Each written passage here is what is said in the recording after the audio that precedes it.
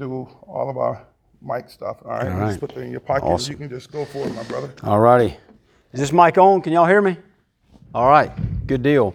I'm very excited to be here with y'all. Honored to be here. Appreciate Brother Alton asking me. So, if you've got a Bible, let's open up to Philippians chapter 2. And Pastor Alton and I guess, were texting earlier this week, and I asked him what he thought that I should preach on, the theme at least. And he said something on humility, something on servanthood. And so we're going to look at a passage in Philippians chapter 2 that might be the greatest chapter in all the Bible about humility, about the attitude of servanthood. There's a lot of places in the Bible that talk about those themes, but this is maybe the most important. I heard one pastor say, a guy that I would respect, that maybe there's 2 or 3 chapters in the Bible that are the most important, and this will be one of them. Okay, so we're going to look at this little passage, and let me say just maybe one kind of brief word by introduction. The letter to the church at Philippi. Paul had helped plant this church. It was actually in a very poor kind of area, but they loved Paul, and they loved the gospel. And so they're the only church that we know of in Paul's ministry that no matter where he went, they always sent some money. They were always supporting him because they were even when they were struggling to have money, they were that committed to the gospel. And so Paul's writing them this letter, and mainly he's in prison when he's writing this letter, which you'll see in a minute is pretty impressive, some of the things that he says. But he's in prison. He's writing them this letter in one sense to thank them for the money they've given, but also to kind of give a report of the way that the Lord has been blessing his ministry. And so I'm going to start actually Philippians chapter 2 verse 1. Let's just read the first 2 verses there. Therefore, if there is any encouragement in Christ, if there is any consolation of love, if there is any fellowship of the Spirit, if any affection and compassion, make my joy complete by being of the same mind, maintaining the same love, united in spirit, intent on one purpose. So here's kind of a summary of what Paul's saying at the beginning of this chapter. He's saying, listen, if anything is going right with this church, and he's like, and I know a lot's going right because y'all are kind of my favorite church. That's basically what he's saying. I know you guys are doing good, but if anything's going right, if you've experienced anything good from Christ, and I know you've experienced a lot of good stuff from Christ, then I got one last thing I want you to do for me. I want you to live in unity. I want you to love one another. I want you to be single-minded. I think Pastor Alton was telling me this morning one of the chapters he preached on was John chapter 17, where the Lord Jesus prayed for the unity of the church. And one of the things he said that was pretty insightful, he said, listen, Jesus knew 2021 was coming, a divisive year, and yet Jesus still prayed that the Christians could be united. And you know what? Paul's praying for the same thing. Paul's encouraging the church, be united. Paul had the same heart that Jesus had. We should have that same heart. Now, we're going to talk about the humble life. That's kind of the theme for tonight, the humble life. Because if you really want to live in unity with other people, you've got to be humble. If you have 2 proud people trying to be unified, it ain't going to work. You ever tried that? Okay? If you got one really humble person and one really proud person, that probably ain't going to work either. But if you can get 2 humble people to love one another and try to live in unity, you got a chance. You got a chance of it working. You got a chance of it being real. So that's what we're going to talk about in just 3 points tonight, okay? The first thing is the principle of humility. The second thing is the person of humility. And the third thing, the practicals. The practicals, what does it really look like practically to be humble? Okay, so first, the principle. Look at verse 3. Philippians 2:3. Do nothing from selfishness or empty conceit, but with humility of mind, regard one another as more important than yourselves. Paul says, anytime you take any action, speak a word, go do something, never let selfishness, self-centeredness, it's all about me, be your motivation. Now, I don't know about y'all, but that's hard. Especially in today's age where everybody wants to be on TikTok or be Instagram famous. And listen, I'm not saying that's always 100% wrong. But I'd say be real careful because Paul says selfishness should never be your main motivation. You shouldn't do things out of conceit, out of pride. It should be humility that drives you. And that's hard. Now, he gives us a practical way to do it even here. I'm going to say more practicals at the end, but he says, consider others better than yourselves. Now, this is part of what I love about Paul. He's so practical. He doesn't say you have to really believe other people are better. You might think, you know what, I'm actually better than him. But Paul says, even if you think that, act like the other person is better than you. Does that make sense? Just treat them that way. Just treat them like they're more important. I mean, think about whoever it is in your life that's kind of, in your mind, they're the most honored person. Maybe you got a best friend. Maybe you got like an aunt or an uncle or somebody. You're like, man, I respect this guy so much. He's so wise and he's so godly and on and on and on. And if he ever came over to your house, the way you might treat him, you might give him the seat of honor, right? You might give him the biggest piece of chicken when you're dividing up all the food or something. And the point is this, Paul's saying, treat everybody that way. Treat everybody like they're more important than you are. Practically, that's what it looks like to be humble. He keeps going. Verse 4, do not merely look out for your own personal interest, but also for the interest of others. Now, here's another reason I love the Bible, because it's very realistic. Sometimes, and I've done this, I've used the word selfless before. Man, we just need to be selfless in the way that we serve people. But you know what? That word is not in the Bible. The Bible never says be selfless, because at some level, that's unrealistic. I've got to think for myself sometimes, right? I mean, it's like I get hungry. At some point, I got to go feed myself or I'll die. I can't give all my food away. I got to keep a little bit for me, or then I'll die and I won't help anybody. But all Paul says is, listen, just treat others more important than yourself. Don't look out for your own interest. Also look out for the interest of others.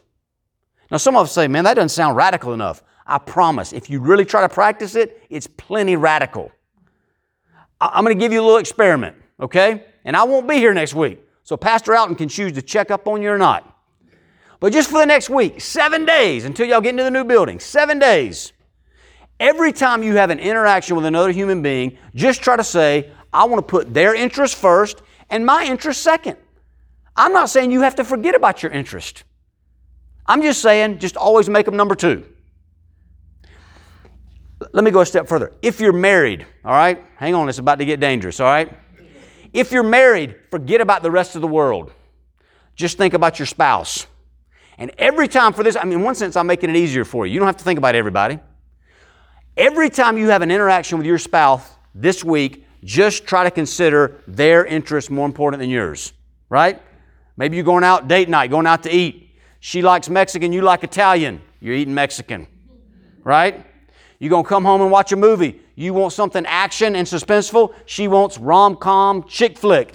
You're watching the chick flick. Baby wakes up in the middle of the night and you're like, hey, I got him last time. You get up and get him again. You understand what I'm saying? This is kind of a side note. This isn't the main thing I came here to talk about, but this can change your life if you actually practice it. Mine too.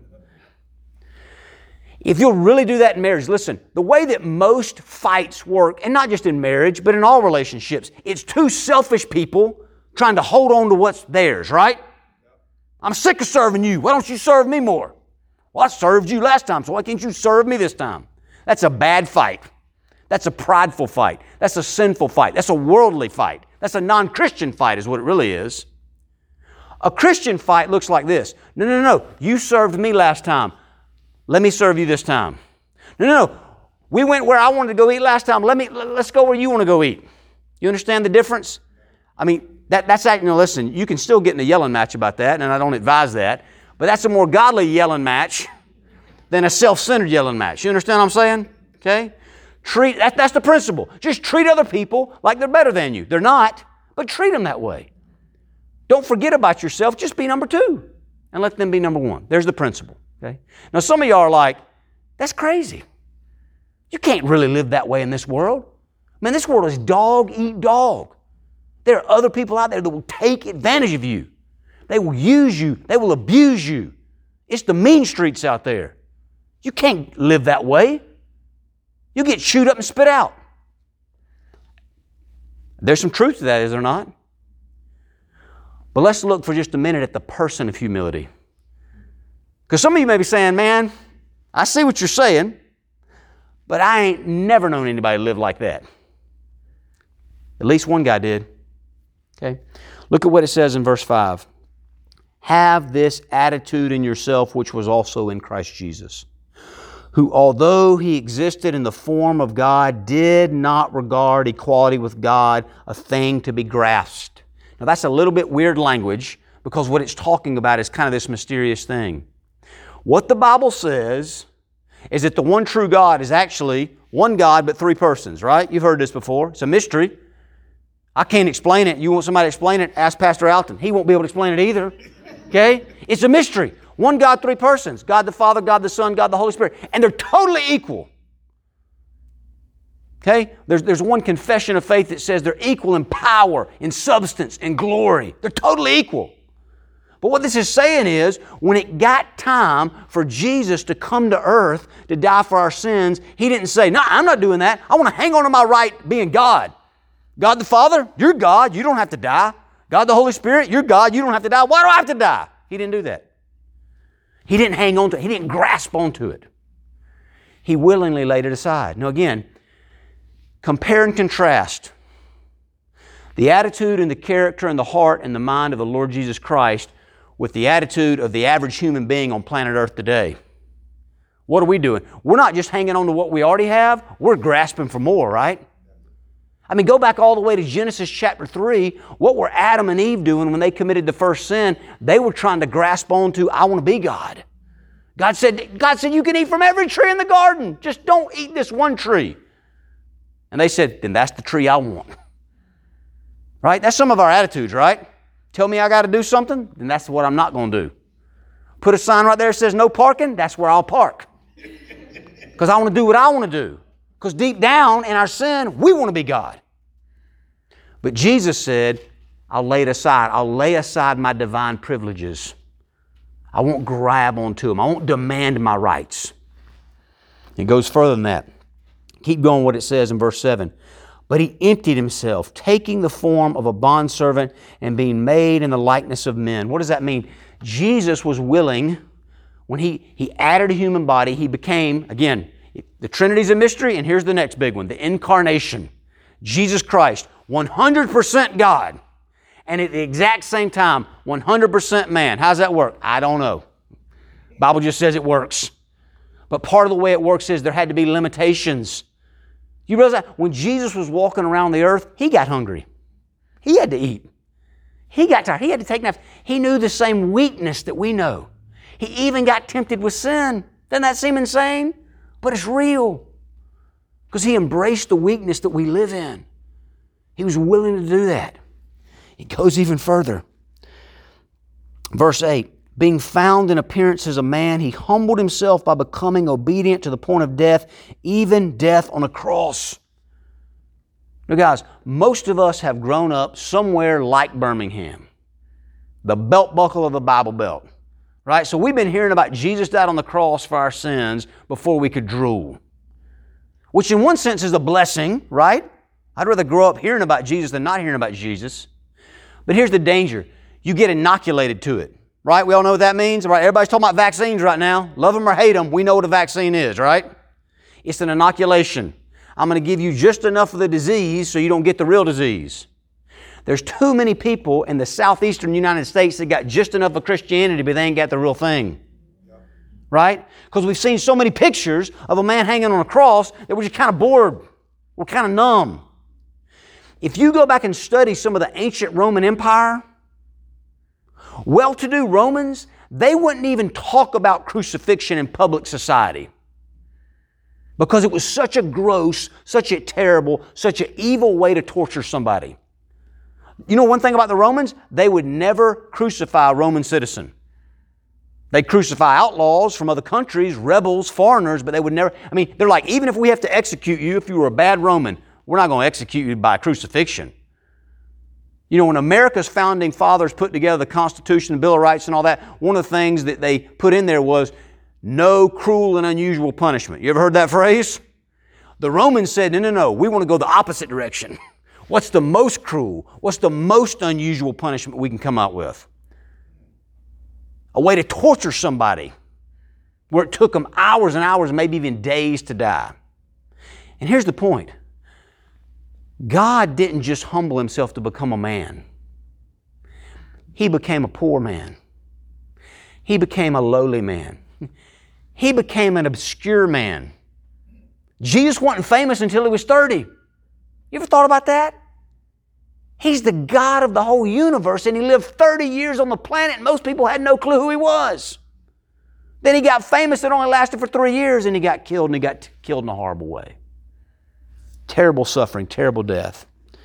But it doesn't stop there, it keeps going. Verse 9, for this reason also God highly exalted Him and bestowed on Him the name which is above every name, so that at the name of Jesus every knee will bow, of those who are in heaven and on earth and under the earth, and that every tongue will confess that Jesus Christ is Lord, to the glory of God the Father. Did you pay attention to the verse that Chad walked us through earlier? James chapter 4, verses 6 and 7, I think. God gives grace to the humble, but He's opposed to the proud. The most humble man to ever live was Jesus. The most humble act of all time was Jesus going to the cross to die for our sins. So what did God do? He exalted Jesus. Gave Him the name that is above every name. Listen, if you just say, I don't believe in Jesus, but I believe in God the Father, guess what? I love you, this is just the truth. You're going to die and go to hell. Because God the Father wants to honor Jesus, so God the Father said, if you want to be saved, you got to believe in the name of Jesus. That's the way that you honor Him. I mean, God the Father says at the end time, everybody from around the whole planet, throughout history, even the devil himself will have to get on his knees and say, Jesus Christ is Lord. This is kind of a side note, but it's a real important one. Everybody that can hear this right now, you're going to say Jesus is Lord one day. And you're going to mean it. But if that's the first time you say it on Judgment Day, it's too late. You realize that? Say it now. He's Lord. He's Savior. I bow down. I love Him. I want to follow Him. I'm a mess. But He's so loving, He'll forgive you. He'll take you in. The person of humility. Now the third thing, the practicals of humility. Hopefully, all of us, myself included, are just a little bit inspired. We're like, if Jesus could leave His Father's throne above in heaven and come to earth and walk among us and suffer among us and even die on the cross, be tortured like that. If He could be that humble, surely I can be humble with like my wife, with my friend, with my coworker, with my boss, with my employer, whoever. So if you say, but what exactly does it mean? I need more than just inspiration. I need something like really practical. Well, here you go. Look at what Paul says. Verse 12. So then, my beloved, just as you have always obeyed, not as in my presence only, but now much more in my absence, work out your salvation with fear and trembling. Here's what Paul's saying. Another reason I love Paul, he's not stupid. He's not pie in the sky. Paul's not fairy tale. Paul's not like, listen, if you'll come to church and you'll sing a couple of good worship songs with James over here, you'll be so inspired, you'll never sin anymore. You'll just feel love in your heart and you just go out and love people. It'll be easy. Paul knows, no, you can read the Bible, you can pray, you can sing worship songs, and guess what? It's still going to be really hard because you still have sin living in you, and so do I. And so Paul says, you got to work at it. God works salvation in you if you're a Christian. It's our job to work it out. Look at verse 13. For it is God who is at work in you, both to will and to work for His good pleasure. God's doing all the work inside of me, but I don't need to take that for granted. I don't need to be a grace abuser. I need to say, God, You've been so good to me. You've been so merciful. You're changing my desires. You're changing my motives. You're making me less self-centered, more God-centered. I got a long way to go, but at least there's been a baby step of progress. And then you got to say, I'm going to go flesh it out today. By God's grace, by His power in me, I'm going to go try to actually love people, try to actually serve people, try to actually be humble. Again, some of you are like, thank you, be more practical. Here, look at verse 14. It does not get more practical than this. Do all things without grumbling or disputing. Uh-oh. I mean, that just got all of us, didn't it? Underline that one. If some of you are like, man, I want a real practical application of this sermon, memorize that verse. It's really short, it's easy, but it'll convict you about every day. Everything you do, do it with a good attitude. Don't grumble and complain. Another side note. I made a side note about marriage. I'm going to make a side note about parenting. This is a great parenting verse, right? This is a great verse to get your kids to memorize really young. Again, because it's short. Then every time you tell them to do something, turn off the TV. But Dad, you say, shut your mouth. Philippians 2:14. Do everything without complaining or arguing. Now listen, you may say, well, that doesn't sound practical because sometimes there's a time to push back. There's a time to argue sometimes. Yes, but here's the point. Don't do self-centered whining. Right? Why me? I don't like this. It's not fair. It's too... Have a good attitude. As much as you can, have a good attitude. How many of you have ever been to a restaurant? I mean, just like fast food restaurant. And the person behind the counter, whether it's busy or slow, they can change the whole atmosphere of the whole restaurant by just their attitude, can't? Right? I mean, if they're in a bad mood to be there, next. Huh? Okay, card. You know, you're like, man, I don't want to come here again. I don't care how good the food is if people treat me like that. But on the other hand, if you come somewhere, somebody's like smiling, good to see you, thank you, sorry for your wait, let me in there. You know, it's kind of like, I don't even like the food here, but I think I'm going to come back. It's like, man, it's fast food, but I might leave them a tip. Person's so nice. What if Christian, guys, listen, I know that some of this that I'm reading and talking about that the Bible's saying, some of you are like, man, I don't see anybody in the world doing this. And listen, we can't expect non-Christians to act like Christians, can we? It's not fair. Every once in a while they do, and it's awesome when they do. We ought to celebrate it. But let's just be honest. I don't need to go put the pressure on non-Christians to act like a Christian. But just what if all the Christians just started acting this way? Love, service, no grumbling, no complaining, always putting other people first, always considering others better than them. It would transform all society, wouldn't it? Let's just see if the Christians can do this. Keep going. Look at verse 15. So that, why should we live this way? Why should we live the humble life? Why should we practically live humble? Here Paul goes. So that you will prove yourself to be blameless and innocent, children of God above reproach in the midst of a crooked and perverse generation, among whom you appear as lights in the world. If you'll live this way, humbly, gently, loving, servant attitude, trying to promote unity in all the right ways, you will look like a bright star on a dark night, because that is not the way our culture is living. People will realize a difference. And every once in a while, somebody might come to you and say, what's different about you, man? Why do you act like that? Why were you so nice to that person? They just took advantage of you, man. How could you be so humble? And you say, well, I'm going to tell you. Deep down, I wanted to punch that guy in the face. Why was I nice? Why was I humble? Because the God of the universe was humble to save me. And if He could be humble in that really big way, I can be humble in this kind of small way in a traffic incident. Does that make sense? Okay. Verse 16. Holding fast the word of life, so that in the day of Christ I will have a reason to glory, because I did not run in vain nor toil in vain. Listen, if internally you're not holding on to the Word of God, I love the Word of God, I like the Word of God, I read the Word of God, I think about the Word of God, I meditate on the Word of God, I memorize the Word of God, I want to obey the Word of God. If your heart's not there, you'll never live this way. It's too hard. And all the culture is going to push you in a different way. But if internally, right, you're coming to church, you're coming to the Bible studies, you're coming to the prayer meetings, then on your own you're reading the Bible, you're thinking about it. Then when the hardship hits you in life, the good stuff can still come out. There was a woman named Amy Carmichael. I think she was British. She was a missionary. She went to India. She served there for years, primarily working with orphans. And she had this illustration that she shared that has been really helpful to me. Imagine if I'd come up here and I was like, man, it's been a long day, Pastor Alton. Can I bring a cup of coffee up there in the pulpit with me? And he said, sure. You know, we're casual, we're laid back. Take a cup of coffee up in the pulpit if you want to. And then I said, well, also, you know, sometimes when I drink coffee, I get a little dehydrated. So can I take a bottle of water up there with me too? He said, yeah, man, do whatever you want. You know, don't take a beer up there, but, you know, take a cup of coffee, take a bottle of water, take what you need to up there.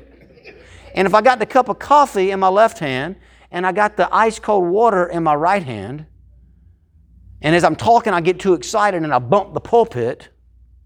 If there's hot coffee in my left hand's going to get burned. And if there's cold water in my right hand will just get a little cold. Does that make sense? Now, some of you are like, this guy's lost his mind. What's he talking about? How does this have anything to do with Philippians? What Amy Carmichael said is, your life is going to be full of something. And when the circumstances of life kind of bump you, whatever's inside is going to come out. Right? So when you have a hardship, just be honest with yourself. What tends to come out? Is it kind of hot and bitter and angry and mad and mean and selfish? Don't blame it on the circumstances. Well, that guy talked mean to me first, so that's why I talked mean back. No. You had meanness in you. And that guy bumped you, and meanness came out. And if gentleness and kindness and godliness comes out, that's because you've been worshiping Jesus. You've been reading the Word of Jesus. You've been thinking about it. You've been praying about it. So when somebody bumps you, you can respond in kindness. And guys, a lot of us have probably experienced this before. Maybe you're the one that did it, or maybe somebody else did it to you. Let's think about it that way. Have you ever gone to somebody else and kind of been angry? And maybe you're losing your stuff. And you're starting to get a little red-faced, angry, yelling, about to start cussing a little bit. And the person that you're yelling at, they just respond in gentleness, kindness. They say, oh, wait a second. Why are you so mad? I want to hear what you got to say, but I'm not mad at you. Can you kind of calm down a little bit? And it kind of brings you to your senses. You ever had that happen to you? Okay? Let's treat other people that way. I'm not saying it always works, but it is amazing. There's a proverb that says, a gentle word turns away wrath. It's like it turns down the emotional temperature of the room. Almost done. Look at verse 17. But even if I'm being poured out as a drink offering upon the sacrifice and service of your faith, I rejoice and share my joy with all of you. Now see, something that we could have easily forgotten this whole time before we got to that verse is, when Paul was writing this letter, he was literally in a dungeon. Right? It would be one thing if Paul was writing this and he was like in a palace. Right? It'd be one thing if Paul was writing this and he was like on a free cruise to the Bahamas. And he's like, I'm just down here drinking my margarita, bathing in the sun, 78 degrees, got a nice breeze, everything is wonderful, and I just want y'all to be nice to each other. It's like, yes, it's easy to be nice to each other on vacation. Paul's in a prison. He's in a dungeon. He thinks he might get executed pretty soon. He doesn't know. You read the first chapter and he's like, I might get my head chopped off tomorrow or not. I don't know. That's kind of my paraphrase, but that's basically what he says. And even there, he's like, I'm happy. I'm joyful.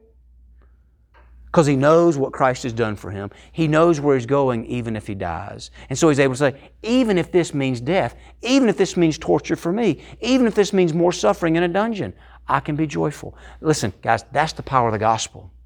That's the power of the humble life. Because if I have a proud life and I get put in a dungeon, I'm probably going to be mad about it, right? Not really excited about this dungeon. I don't deserve this. I deserve nicer accommodations. But if I'm humble, listen, somebody else said this wiser than me, but it's helped me so much. As long as you're on planet Earth, anything that you experience that's better than hell, which is everything, right? Even your worst day, it's better than what we deserve, isn't it? Man, if I can keep that in the front lobe of my brain, that just makes you happy. It's like, man, I had a terrible day. Tornado came through, wiped out my house. But you know what? I'm not in hell. Could be worse. Now listen, you might still cry about your house. I mean, it's nice to have somewhere to live. But it kind of lightens the burden. It kind of lightens the wound when I can say, heaven and hell are real. I deserve hell. But I'm not going there because Christ already went there for me, what we confessed. So I'm free. His humility is the key to my life. And if I can start practicing some of that humility with others, that might be the key to them coming to Christ. Because it'll look so radically different in this dark, messed up world. They'll say, how can you have such a good attitude? How can you be so kind? How can you be so patient? How can you be so gentle? Why do you keep serving me, even when I'm a jerk to you? And that's the power of the gospel working. Last verse, and we'll be done with this. Verse 18. You too, I urge you, rejoice in the same way and share your joy with me. You see, I think for a lot of us, we start talking about being humble. We start talking about being a servant. If we get gut level honest, what a lot of us think is this. Oh man, I know I'm supposed to be humble. Man, I know I'm supposed to serve people. That sure sounds miserable though. But I want to be a good Christian. So I'm going to try to be humble. I'm going to try to not even do humble brags, right? I mean, I'm going to not talk about myself and be humble. I'm going to try to serve.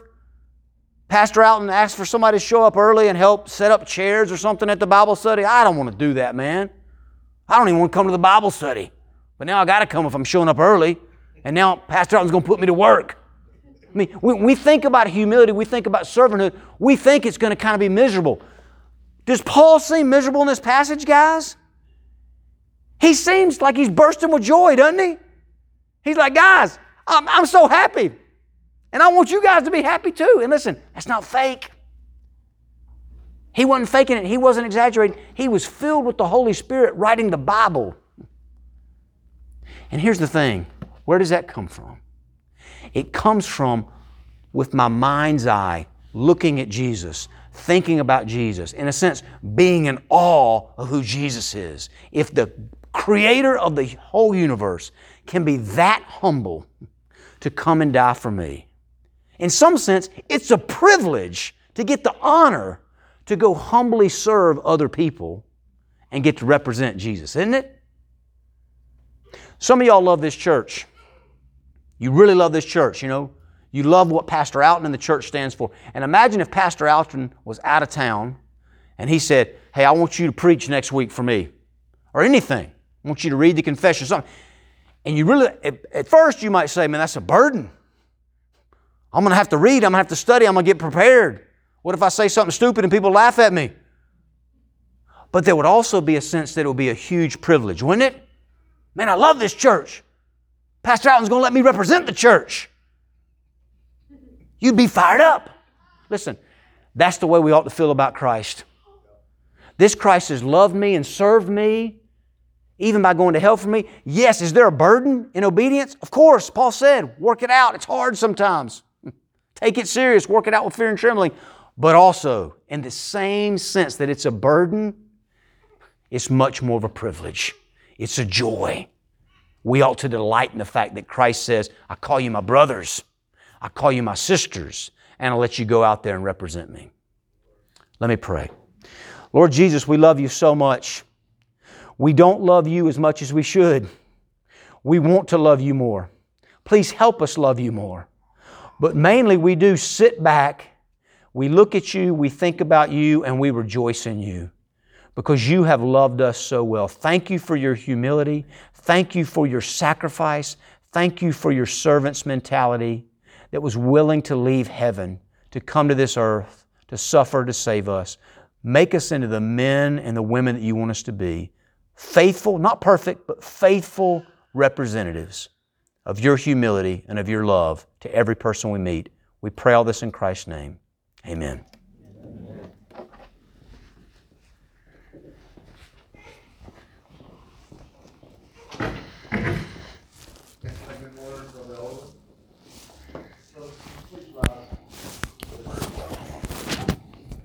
And then I just stop it.